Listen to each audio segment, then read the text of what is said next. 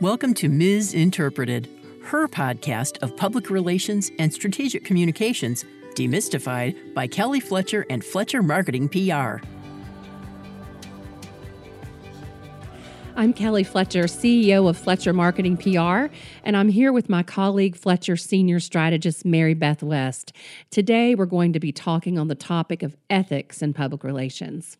So much for taking things slow with this new podcast. Yes. Yeah, just wading into the waters very methodically and slowly. Let's just dive in deep into ethics right out of the gate. Exactly. So, September is Ethics Month within the public relations profession here in the U.S. Right.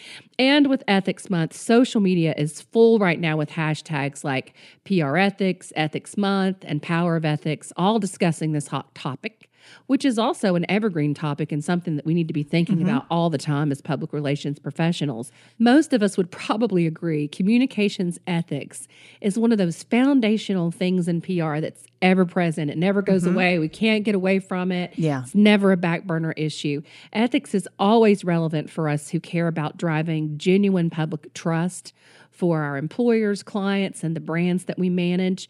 It's relevant for anyone, whether you're in PR or not, who cares about doing the right thing by the public with integrity. And we should all be concerned with that. So I'm sitting here with Mary Beth West, who is arguably the PR ethics queen. She doesn't always get the Miss Congeniality Award when it comes to ethics because she is so completely passionate about making sure that our profession is well served when it comes to ethics. If you've followed Mary Beth over the past several years, she's taken a very public activist stance on this issues for a lot of reasons. And, you know, Mary Beth has served on the National Board of the Public Relations Society of America. She's been on the Board of Ethics and Professional Standards for PRSA, and she is also a national co-chair for Champions of PRSSA, which is our student association. So she really knows what she's talking about. So the question that comes to mind, Mary Beth, is why the heck do you care so much about ethics? You've spent the past 3 years of your life, a lot of time, a lot of energy, a lot of angst, advocating for ethics. You know, why?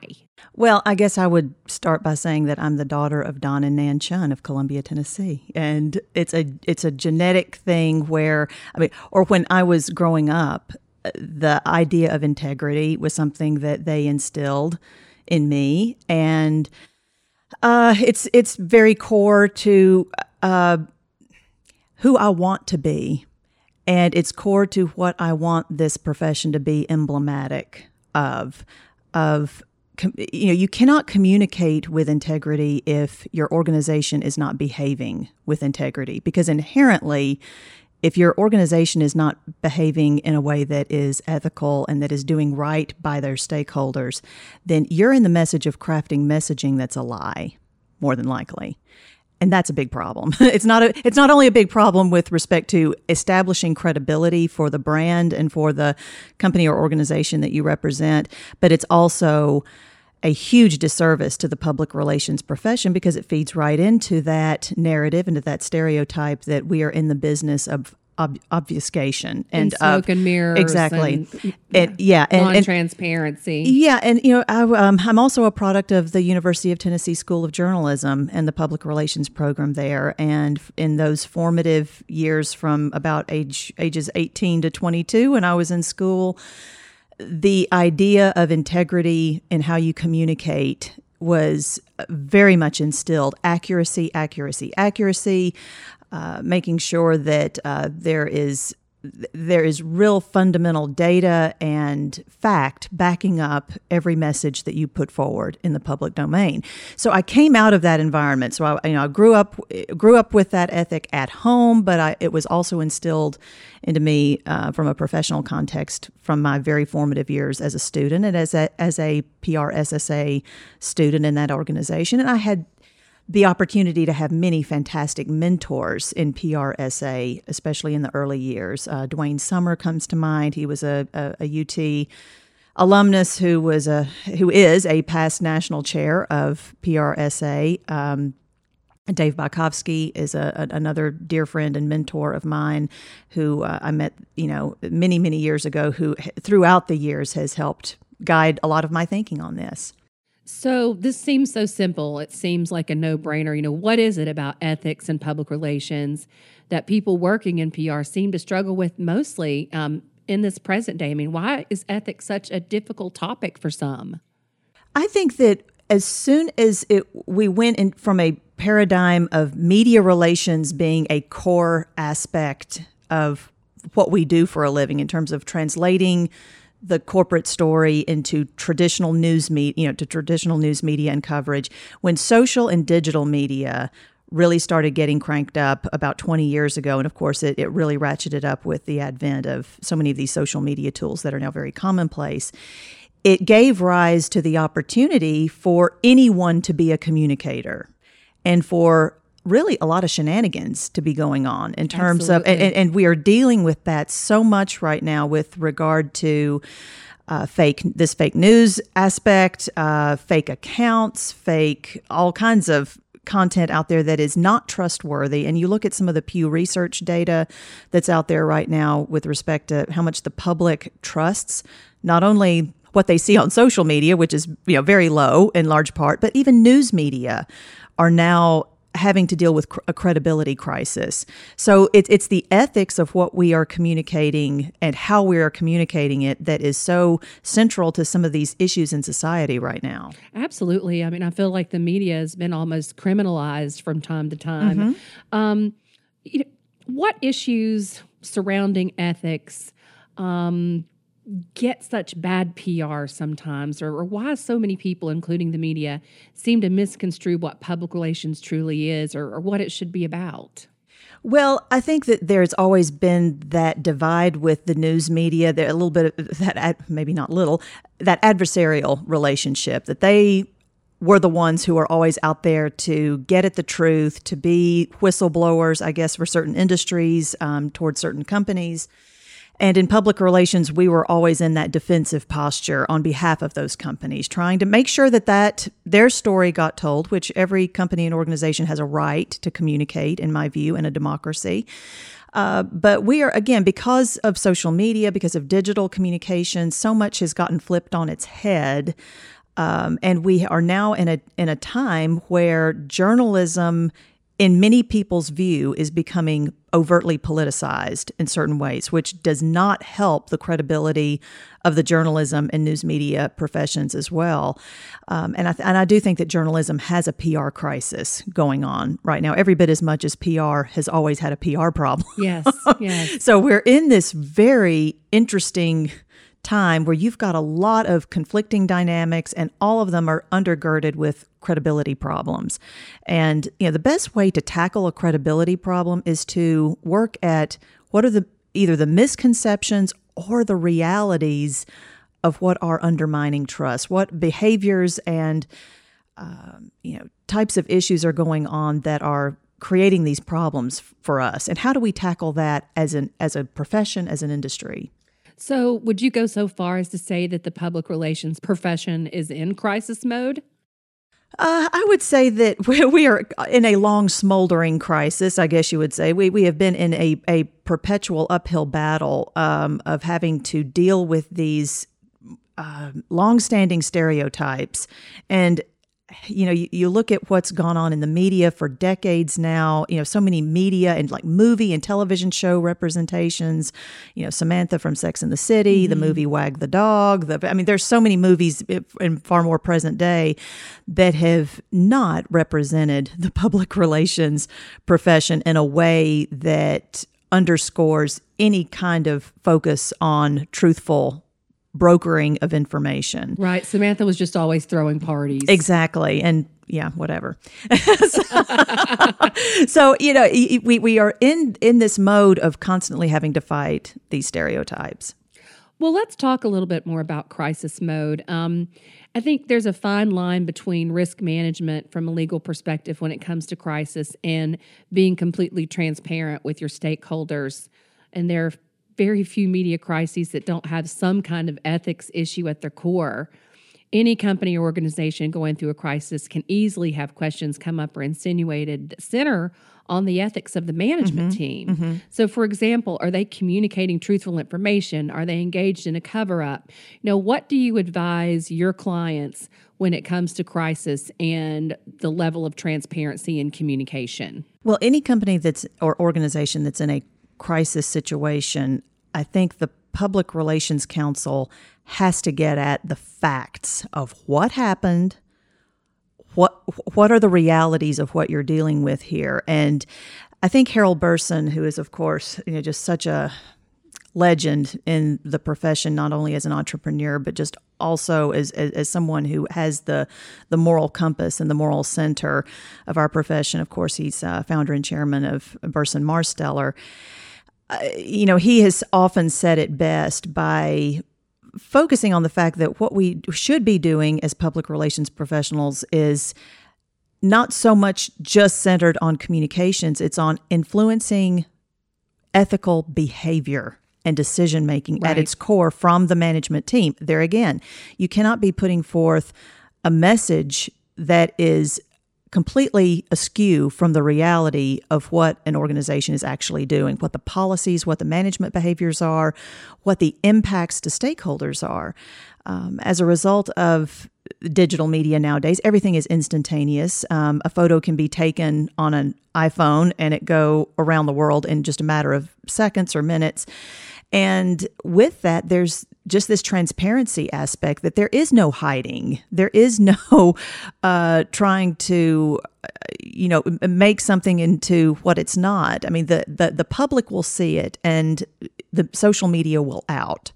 So why even try to cross that bridge? It's always the best policy to be honest and operate with integrity from the get-go. So that whenever I'm dealing with a client, certainly in my experience with your team, as we've dealt with different issues over the years, it's very important to get at that heart with the management team and with the client, that you have to be straight with me about what is happening, so that we can not only devise what's the best communications message, but what is the best policy, behavior, leadership decision. Right. And that's why public relations really needs to be a management function. It needs to lead from the front. It really does. PR needs to be in the C-suite all the time. If you've been in this profession very long at all, you've probably encountered a crisis. Two that come to mind for me were a massive data breach and a class action lawsuit in which, dealing with legal didn't want to say anything from a risk management standpoint.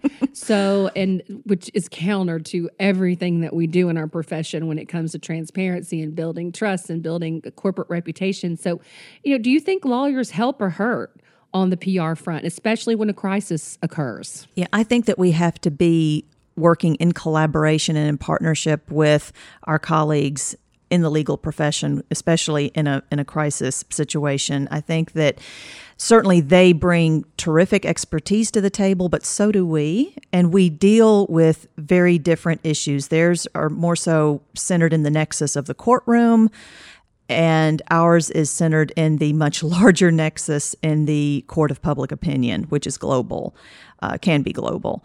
So I think that it is always bad practice to only skew toward one or the other, because when you over-index on decisions that are really only influenced by one side of that council, you're setting yourself up for big problems. I mean, you don't want to under the auspices of a public relations campaign, end up putting yourself at overt legal risk that's unnecessary. But at the same time, you don't want to clamp down on all communication to follow a legal piece of advice at the risk of your global brand reputation, because companies have gone under business, from that, because you're dealing with investors, you're dealing with donors, you're certainly dealing with customers, suppliers, all of those stakeholder relationships. So it is best when legal and PR can work together in an effective way, but I think that we have to understand each other's ethics as professions, and it's very helpful if the legal counsel can understand the ethical backdrop of what we are doing, our code of ethics, and why honesty and being forthcoming with information is such a value driver. And, that brings me to another point, which when a PR person violates an ethics code, what happens? When legal violates an ethics code, that can open up an entirely different can of worms. But they can get disbarred. They are no longer able to practice in their profession. And we talk about like CPAs. They have to pass the CPA exam, and realtors have to get a real estate license. But in public relations, we don't really have that. It's at least in the United States. And to your question, if a public relations person violates some tenet of our code of ethics, what happens? Well, the answer in the United States is pretty much nothing. That is not good. And therein lies a big part of the problem, and why professional association in an organization that you are signing on to a code of ethics as part of that membership is a very important first step. It should mean something. It should mean something. Now, that doesn't necessarily mean that it will mean something, because in the United States, our major professional association for public relations in the U.S. does have a code of ethics, but it's non-enforced. It is, quote, inspirational/aspirational. They position it as this is a learning opportunity, and this is we put this out here for everyone to, follow as a guideline. It's much more, I guess, loosey-goosey. Yeah, nebulous. Yeah, exactly. Thank you for the technical. Yes, loosey-goosey. Well, it's... And their position is that we have tried to go the enforcement route in the past, and we ended up incurring a bunch of legal fees as a result of that. Now, we have another organization overseas, the Public Relations and Communications Association, PRCA, based in the UK, that I've really become a student of what they are doing over there. They are a global organization, more than 30,000 members and public relations professionals worldwide. But their approach to ethics is very much compliance driven, and that resonates with me, especially now, especially with everything that I've observed and kind of been through these past several years in trying to advocate for higher standards. I really like this idea that, by golly, if you sign on for membership in their organization and you are signing on to their code of ethics, if you violate that, if your organization violates that, you can be expelled.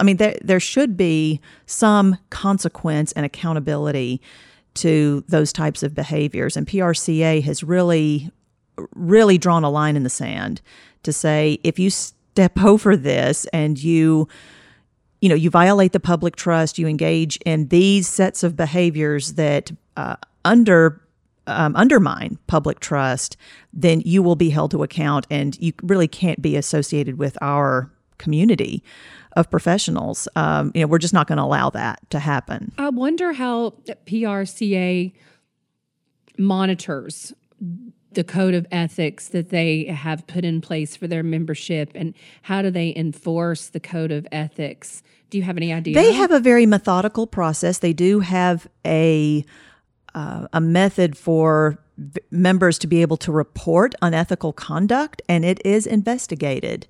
And it is done so in a way that, again, is very methodical, very transparent, and the rules are set forth in the public domain in a way that inspires trust in the process. And unfortunately, even though we've made some steps in that direction within the U.S.-based Public Relations Association, PRCA has really set the standard and is, in my view, light years ahead of where we are here in the U.S. in that respect. What about here in the U.S.? Who's advocating for public relations ethics out there on the public stage, and who's doing it well here? Mm-hmm. Well, of course, with September being Ethics Month, if you follow the Ethics Month hashtag and PR Ethics, you can kind of get a sense for who's out there lending spokesmanship to the issue. And there are certainly within PRSA some individuals who are doing a lot of that work. But, I think that there are some issues within our U.S.-based association of, are we putting our mouth where putting our actions where our mouth is. Are we speaking out of both sides of our mouth in that? And when I say we, I mean the industry voice. There have been some issues there, and it does come down to a matter of that core integrity. What I fear about is when an association is advocating and pointing fingers at other individuals or other companies that they are saying, especially in the political sphere, that they are saying are not following a code of ethics when in fact the organization has sort of a Swiss cheese approach to compliance in and of itself. So these are some of the issues that I'm grappling with and that I've tried to bring public attention to because I want it fixed. I want for our profession to be known as one that is a driver of integrity. And you can't do that if you're dealing with credibility problems on your own and very avoidable problems. You have to walk the walk. Exactly. So if you could advise 3 things for our listeners to do that would strengthen their stance on PR ethics and help them to build brand trust in ethical ways, what 3 things would you recommend? Well, I think that I kind of go back to journalism, my journalism school days, and the mantra was always accuracy, accuracy, accuracy. Well, in public relations, it's disclosure, disclosure, disclosure. It's absolutely being able to put forward information that people need for informed decision-making, which only inspires trust in the source of that information. So, we have to come at this with an ethic of building bridges through communication and open lines of communication and not being afraid to be questioned, not being afraid to be challenged in what we are putting forth in the marketplace of ideas. So that's the first item. And I would also say, in line with that, free flow of information, understanding that we cannot impede other people's opportunity to have a chance at the microphone or try to take away their microphone. When we are obstructive of other individuals or parties in doing that, it only looks like we have something to hide. So we have to advocate even for people who are challenging us to be able to communicate and be able to question. And the third item I would say is policy, operations, and behaviors first, then communications. And again, that comes out of the Harold Burson School of Public Relations best practices. Again, he is such an advocate, and I think the industry really needs to start paying far more attention to that we have to help management get the policies, actions, and behaviors right first, because only then can communications that inspire true trust building and relationship building with stakeholders really be able to manifest itself. That's such a great point, Mary Beth. I have so much respect for you and the Thank wealth you. of knowledge that you bring to the ethics conversation. I feel like you are the new up and coming champion warrior-S for ethics and PR. We still have a long way to go in fighting for our highest value system, but your comments today leave nothing to be misinterpreted, pun intended. This was a compelling conversation. Yeah. I really enjoyed it. I Thank personally learned a lot. Everyone can follow Mary Beth's and other colleagues' comments at the hashtags PR Ethics and Ethics Month. And as always, we will respond to your questions and comments as well if you use the hashtag MsInterpreted, and that's hashtag MSInterpreted. And for visibility's sake, please don't forget to capitalize the PR. If you want to reach me, reach out on LinkedIn, send me a message, let me know you follow the MsInterpreted podcast, and I'll be happy to respond. Or you can catch me on Twitter at Fletcher PR. And Mary Beth, what's the best way to reach you? Yes, the Twitter handle Mary Beth West, and on LinkedIn as well. And my email is mb@marybethwest.com. And we welcome your comments and participation. Would love to hear from you. And thanks for joining us. Until next time. Thanks for joining us on Misinterpreted, Public Relations Demystified. You can keep up with the latest on the podcast at FletcherMarketingPR.com and on iTunes, Spotify, Google Play, or wherever you listen to podcasts. We'll see you next time.